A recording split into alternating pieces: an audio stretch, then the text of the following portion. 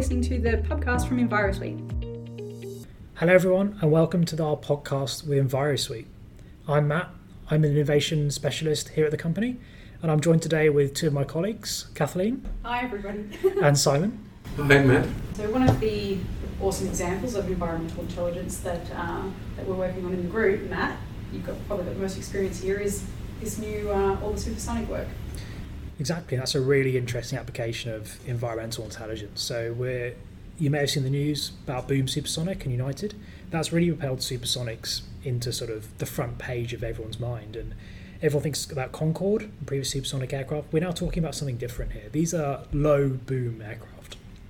They're still going to produce sonic boom. You can't change the mechanics of aerospace on that. But they're designed to produce a very quiet boom.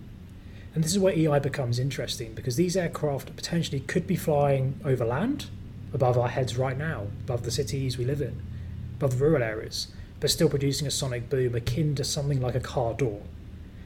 And that's where EI becomes interesting because that's changing our world we live in. Like if you suddenly hear car doors being slammed everywhere on the way through, what happens to your environment? And that's where we're playing at that cutting edge of how do we capture that noise, how do we analyse it, and how do we look at the sentiment on the way through. And Simon, you've been working with me on this project as well. Yeah, this project is a multi-year project. It's got NASA involved in it. And it's got three parts, which are all interesting. One is how do you measure the signal? Also, we've got an instrument piece that we're interested in. How do you determine whether that signal's annoying? And that's a sentiment piece of study, which we're partnering with people who do that kind of work in the US. And then how would you use it? Because as you said before, why would you even want to do all of this? Supersonics weren't allowed to travel over land. They were allowed to be intercontinental but not within a continent. Why do people want to travel that fast? Because it opens up a whole world of possibilities. So the other paradigm shift is the loudest part of the flight isn't the takeoff or landing anymore. It's somewhere else where they go, bang, we're supersonic, having the fun of, when does the guy put his foot down? You love the pilots going through. So when do you go supersonic? And how do you decide that based on land use below? And that's one of those concepts that we've been pushing forever, that you have to be considerate of the people who live under where you're doing your flight. So we've got those three aspects, all in one future-focused project, which is going to change the way we live. Change the way we live our lives, and look at EI on the whole way through, which brings it back to our core focus on this way. And you say something, what the interesting point for me is that we're moving outside of airports. Like usually the focus for aviation noise was the immediate vicinity of airports. As soon as that aircraft it's into sort of its mid-climb or later descent, that's no longer a noise problem because it's just too high. We're suddenly moving the dynamic on this aircraft. And most people say, or people have been saying, this aircraft may not happen. I'm quite firmly in the belief that it probably will. Maybe optimistically because I missed the Concorde era. I would love if it actually happened. Yeah. As an aviation enthusiast, I think it is amazing that they're actually doing it. Well, that's it. And especially as we both miss Concorde. Yep. We both miss flying on that and the fun of flying supersonic that actually is av geeks which want to do it. But there's also a whole other part of the industry that will pay to fly faster to save time.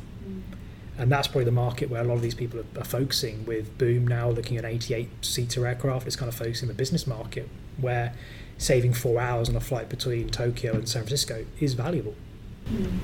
For us, this takes our environmental intelligence work into new areas of community that we would never have worked in before.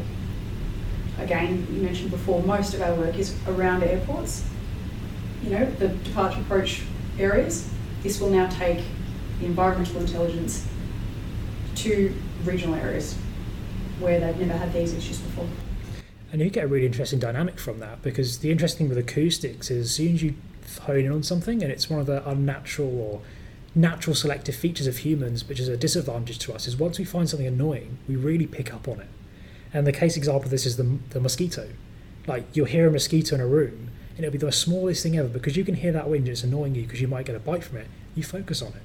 And we could see a real dynamic shift here that suddenly we're moving the noise problem away from airports over an entire continent. And suddenly other aircraft are now a problem as well. So there's a real interesting shift potentially there in psychology of annoyance. And it's an international problem. You mentioned the fact that we're seeing programs starting up in Japan.